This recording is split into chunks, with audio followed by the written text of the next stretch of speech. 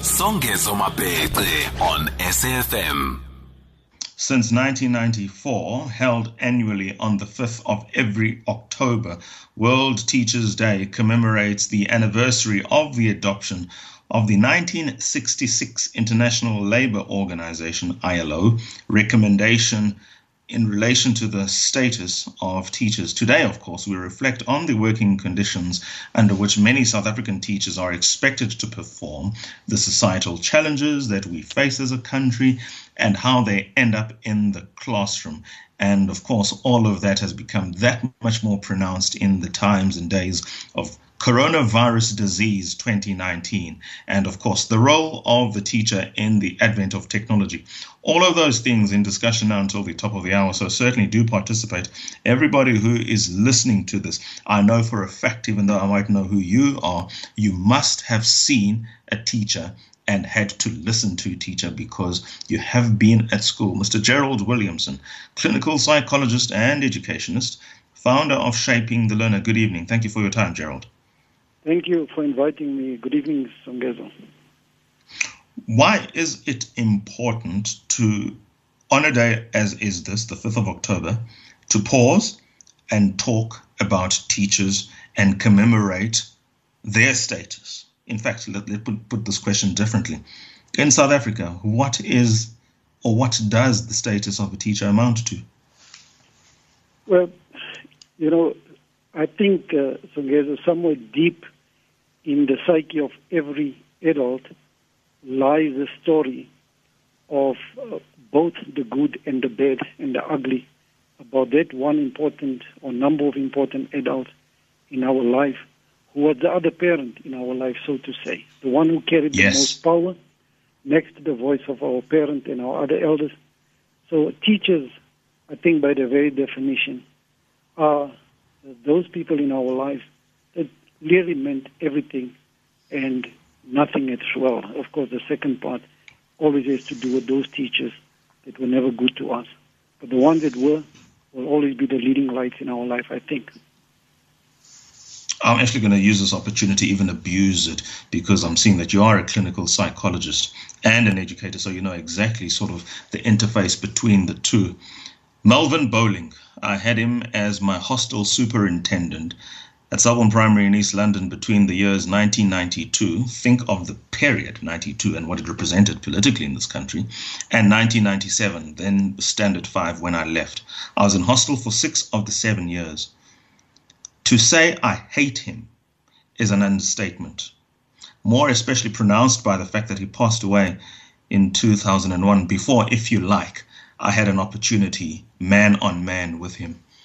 I haven't been over not only his death, but the fact that he treated me the way that he did in hostel, in the absence of parents who we saw once every 3 weeks for a leave-out weekend. There are those bastards out there who carry such legacies. How does one get over that? Well, I think the part that you mentioned, the trauma related to that important person in your life is well documented for so many people. He wasn't important. He simply was there because, my parents put me there. I attach no importance to him, though he has a significant role that he played in my life. Importance, absolutely not.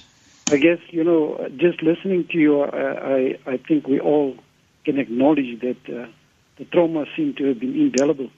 And I think from the point I was making to the two sides of the coin is precisely that there are those teachers that did that to us, and then there are those, and I think that will be the majority for people out there who have left us with a fairly good feeling, the fact that they did care, but not always maybe have done it the way they should have, versus the ones that were just not cut out for the role, and that they actually end up traumatizing students to the extreme, leaving them with this type of indelible marks on their psyche, the one that you have explained.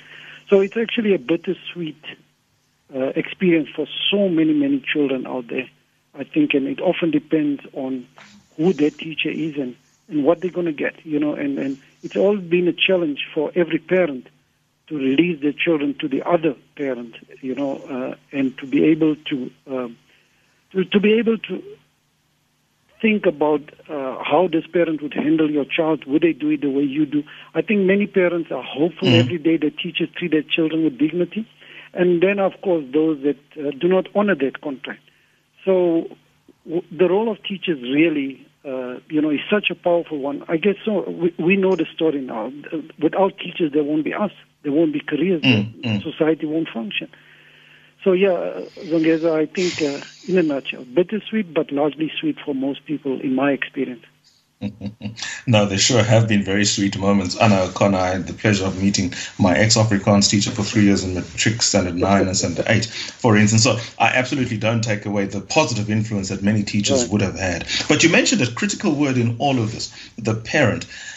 Sometimes parents wrongly outsource their parental responsibilities to teachers, be it from grooming to manners to nutrition to homework to supplementing what the instruction that takes place in the classroom is all about, to even the physical, psychological, as well as related development of the child. In other words, sometimes parents do not present the pupil to the teachers in as best a form, given one's circumstances, they can present the child, and oftentimes the teacher then has to step in the absence of that teacher. Your remarks on that? You're totally spot on.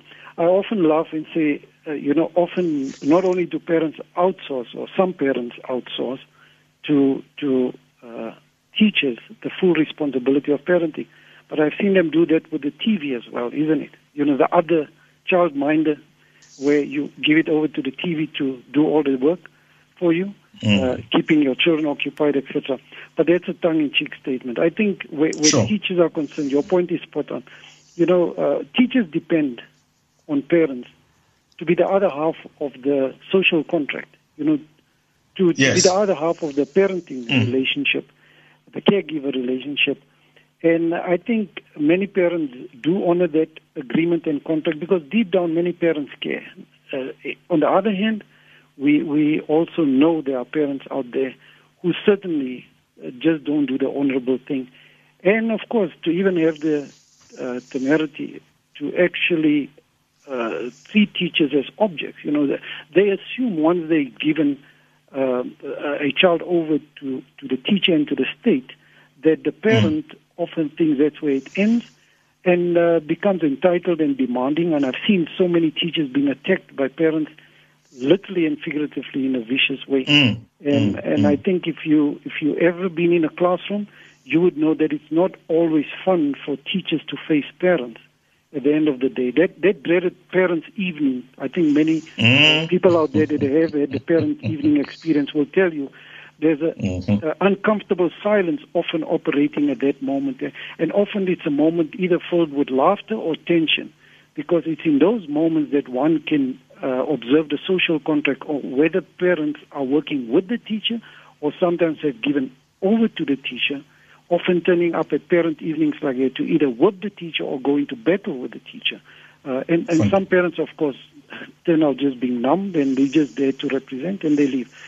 So it's an important transaction that should be observed and it should be holy. And every parent out there should think carefully about just farming out the parental relationship without the necessary transactional or the honor of being observed in that relationship. Yeah. Absolutely. Mr. Gerald Williamson, clinical psychologist and educator, founder of Shaping the Learner, putting the gauntlet out there for teachers and parents alike. The health and status of the social contract between the parent and the teacher as it pertains to their child, both of whom have a significant impact in that person's development, given the fact that ordinarily that person is under the age of 18. After the break, we continue with Mr. Williamson as well as the DSG of SADU, Mr. Nkosana Dolopi. After the break, World Teachers Day 2020. Your comments and calls most welcome. SAFM, leading the conversation. The Viewpoint, 8 to 10 p.m. Flipping conventional wisdom on its head. Songezo Mabete on SAFM. World Teachers Day 2020. Mr. Gerald Williamson is on the line, as is Mr. Nkosana Dolopi, the SATU Secretary General, deputizing at least as Secretary General. And I would imagine both of my guests can appreciate this comment that I'm about to make, but I would like Mr. Dolopi, please, to respond to it. When I was a child, whenever I met an elder within the family, and as I say the story, I think of my grandmother, how old are you? And I would say I'm 5 or 6 or 7. And of all things she could have said in response to that, she would then reply by saying, Kin, in other words, wow, you're growing old, you're about to become a teacher. And that, I think, is a proper encapsulation of the high regard with which teachers, certainly by the generations before, were held. A lot has changed since then, has it not, Mr. Dolopi? Good evening, Songe. Thanks for having us.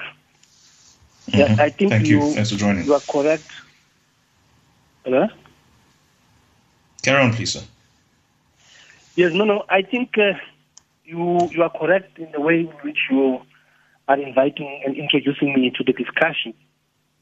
You are starting with what is, we all should believe that teaching is the mother of all professions. Everybody should go through a teacher for you to be able to progress and become a better person. As long as you are a journalist today, doing well, and you are the best today, and we attribute your achievement to a teacher. The psychologist, a good man doing great work, we attribute his good work to a teacher. He or she is what he is because he would have gone through the hands of a teacher.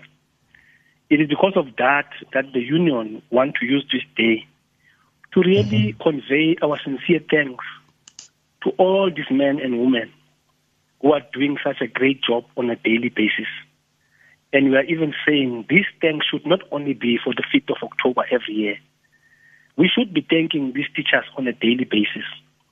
We should be appreciating these teachers and supporting them as a nation on a daily basis.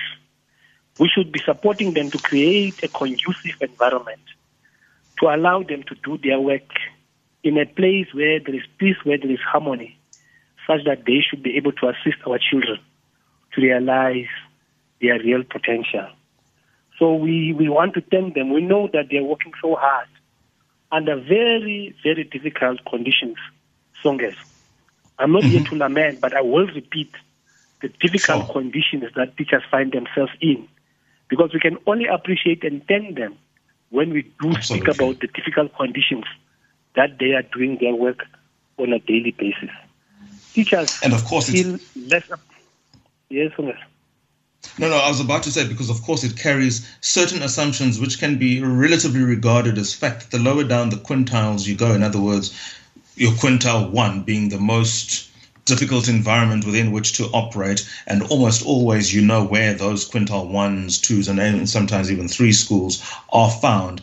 And that's when you really get to find the core discrepancy between policy and resource and reality and outcomes. And I think when you start talking about the trying conditions under which teachers operate, it's when one really has to visit a quintile 1 school and engage with the reality, talk about sanitation, talk about water, talk about timely delivery of materials, talk about good teacher to pupil ratios, talk about distance between schools and homes, the facilities that are open, close quote, not on offer that otherwise could and should be on offer at schools, for one to really understand the serious, I would even say sacrifice more than a contribution, that teachers do make on a daily. Yes, in fact, Songes, I take it further to say that whereas you talk about quintile 1s up to 5, and that's how we have categorized our schools, I feel like we should just be blunt to say that in South Africa we have 2 systems of education, rather, instead of this quintile system of 1, 2, 3, because it confuses us at times, because these children, all of them come from the township. I think we have schools from the townships and the rural schools, and then we have schools from the affluent suburbs. And that is how even the economy of the country is, in fact, shaped in our country. The children from the township, the children from the rural schools are the ones who are attending schools at what you just defined now. These are children who attend schools and who are taught by teachers in schools where they have overcrowded classes, up to 80 learners. I mean, a teacher having to engage with 80 learners in a classroom, and you still expect good results from that thing. When we say that our education is about the learner-centered, there is no way in which a teacher will be able to reach out to all those learners in the classroom and educate and assist them to realize their full potential in a class of 80 learners. I mean, just imagine a practical subject like mathematics. How will a teacher be able to teach a practical subject like mathematics in a class of 80 learners? How will you expect good results from a mathematics teacher or physics teacher where there is no laboratory, where there are no resources at the schools? And mostly those kind of schools are the schools that you find in the townships. I mean, what I just had a discussion now with somebody, you say that, I've never seen, there's no one in South Africa, maybe it's very few professions where you will have somebody who would have to go and relieve him or herself using the bush as a bathroom. But it's common cause. I mean, in many of our rural schools, in our provinces, you have a highly qualified teacher, a professional, somebody whose integrity ought to be protected, having to use a bush as a bathroom. These are the realities that are facing teachers in South Africa. But we still expect of them to have the necessary confidence and the necessary morale to be able to do the kind of work that they should be doing without appreciating these difficult conditions that we are saying. I'm saying we're not lamenting. Of course, we need to do our work.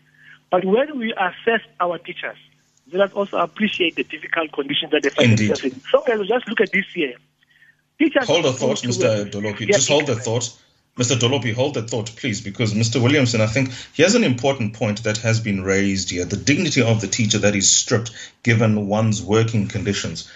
Of course, it becomes that much more pronounced of the stripping of the dignity, not of the teacher in this instance, but the pupil who has to find expression and undergo the most fundamental of training in the same circumstances or in the same sort of barren resources as that teacher. How much of a dignity stripping exercise, so to speak, would it be then on the part of the child in that instance? Well, that's a big question, loaded, and I'll have to just pick up one or two threads in there. May not answer it 100% satisfactorily, but also, teaching by its very nature is supposed to be a joyful exercise. It's supposed to be. It's supposed to be that person who connects with a young mind and who helps develop that young mind into something beautiful. It's a sacred and sacrosanct relationship. That's how it's supposed to be. And I guess, without, I always say to people, I'm past 50 now these days, so I can say some things that I couldn't think or say about in the past. But this is what I also think that government and unions alike and political parties and private sector and many other role players need to consider. In a perfect world, it didn't have to be like this, that teachers are stripped of their dignity because of the conditions that is created by society in stripping their dignity. It's not an automatic process in my experience. In all the 20, 30 years that I've been working with and in education and the hearts and minds of young people and teachers, etc., I have come to the conclusion that governments of the world, role players that have access, are potentially not delivering. Why do we as a society have to spend, and I'm talking South Africa now, why do we have revolutionary parties, people that proclaim they are the interest of society, the child and the teacher? Why do we have people spending billions on guns, spending billions on God knows what, and they're not taking care of the dignity of a teacher and a child in the school? That part baffles me.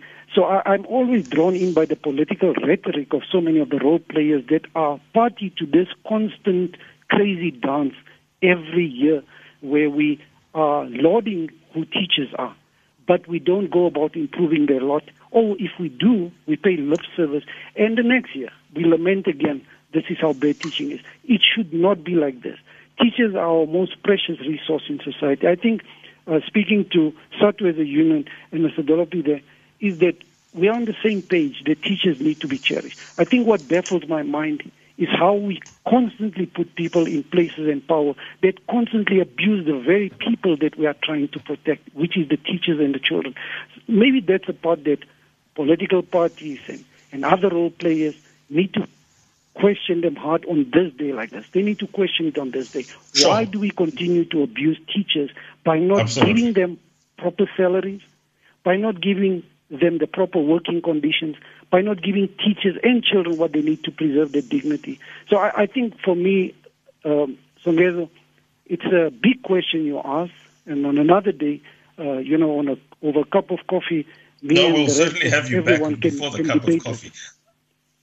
We certainly can debate that. Even before the cup of coffee, we can happily have you back because your sentiment is largely shared by a listener. Thank you so much, Mr. Motabi, Digaledi Motabi, saying they are literally the architects of society, shapers of the world, arguably the most valued OGs or OGs. I don't know. I don't have my urban dictionary there. I have no idea what OG means. But nonetheless, let's take a call from Anonymous in KZN and in the same province, Scully, after her. Anonymous, good evening. Thanks for calling. You're welcome, and good evening to your guest as well. I always call the teachers 555, 5 days a week, 5 months a year, and 5 weeks holidays, right? So I call them, but I do sympathize with teachers, and because the stress that they go through with some students, especially when students are not, when students are on bad habits or when students do some funny things. So I do sympathize with them because I know some of my tutors have passed on very young because they stress so much. And also they die of a heart problem because they speak so much and they have to double stress with their heart pumping double time faster. So I do sympathize and I do have empathy for the tutors. Thank you so much. Fantastic. Thank you so much, Anonymous. In Durban, let's go to Scully. Good evening, Scully. Thanks for calling. Good evening to you, Sengezo. Thanks for taking my call and to your guest there. What an honorable guest you have. Sengezo, my take is teachers should be paid the highest because in every department of life, teachers, carpenters, bricklayers, doctors, judges, whoever, come from teachers, via teachers. And I think they should be well looked after, as your guest said, and, well paid. And then the rest, because they are in our schools, especially some schools, teachers go through very difficult conditions. They should be looked after. Have a good night for the good topic. Thank you so much. Thank you so much. Thanks indeed, Scully. Teachers should be paid the highest. Here, I heard you say there, Mr. Dolopi. Do you want to continue on that point? Yes, to start, Songezo, to say that I looked at our politicians today issuing statements celebrating this day with teachers. I look at them speaking throughout the day. And I was like saying, but is this not hypocritical? That the very same people who are in charge of our education system, the very same people who should be changing the lives of the teachers for the better, the very same people who should assist us to create this conducive environment for teachers to be able to do their work, are the ones who all of a sudden today create an impression that they love teachers, they appreciate teachers, they support teachers, when they know that they are contributing to a situation whereby our teachers are still teaching in dilapidated structures, mud structures in the Eastern Cape, in our rural areas, KZN, and so on and so forth. When they know that they are the ones who are contributing on a daily basis in their decision-making, that many of our schools still don't have sanitation, don't have electricity, and education facilities. It's the very same people who are today saying they are celebrating. I'm saying, what are they celebrating when they know that they are doing little to deal with the question of overcrowded classes in our schools? The very same people who are celebrating, these ministers and MECs who are celebrating today, I'm saying, where are they on a daily basis when they do their work, when they make the decisions? And they know up to now, 6 months after teachers should have received their increment in April, they have not given the teachers their increment that is due to them based on a collective agreement that was signed in 2018. Today they come and present us, let's celebrate teachers. They are hypocritical. Where are they when teachers on a daily basis, like we spoke about stripping their dignity. When teachers can't even afford to buy houses for themselves, many of our teachers are still staying at home. I mean, the best thing that any man and woman can do to your children is to provide shelter. Any man and woman who can't provide shelter to his or her children can't be worth being a parent. We are stripped Let me move on, Mr. Dolopi. by those who are leading us because they don't provide us with the necessary salaries to be able to buy houses, to even pay for the bursaries and university fees for our children. So we are saying that let them not be hypocritical. Let them do practical work. No, we've got that hypocritical angle that you're addressing in relation to teachers. I am extremely pressed for time. I have all of 90 seconds left, and I would like Mr. Williamson, please, to comment on this. And this is a final question. Community ownership of schools. We saw some 5-6 years ago when a community in Limpopo province were disenfranchised with their government. They went on a rampage of burning schools. At last count, if my memory serves me well, 23 schools because they wanted, and I think it was a clinic. Surely we need to reimagine the relationship as ordinary South Africans we have with the education system, not just the teachers, but the infrastructure that supports and ultimately lends itself to good teaching. Final comment. Final comment. I think the future of our nation lies in the hands of teachers, and it lies in the hand of solid education system that deserves everybody and everybody's support and all the finances we can put in there to make this reality or this vision a reality. Yep. So teachers, well done for all those that are hanging there. For those that are struggling, our hearts and souls are with you. But thank you for your great service, and we hope tomorrow will be a better day, and we'll try to work and continue to work to make it a better day for you. Absolutely. Thank you then so much to my wonderful guests whose thoughts, thought-provoking as they were, lent for good radio, Mr. Gerald Williamson, clinical psychologist and educator, as well as the founder of Shaping the Learner, as well as the Deputy Secretary General of SATU. That's the South African Democratic Teachers Union, Mr. Nkosana Dolopi, for your time. On that note, I might wish to say thank you to Zolano Dumo, Nonkubela, and Mandla Mabece, who at home were my first teachers, and I owe a great deal of gratitude and debt to them for supplementing the school. I beg your pardon for that. Greg House, it's time for you to tell us who your favorite teacher was before you go and read out the news. Good evening.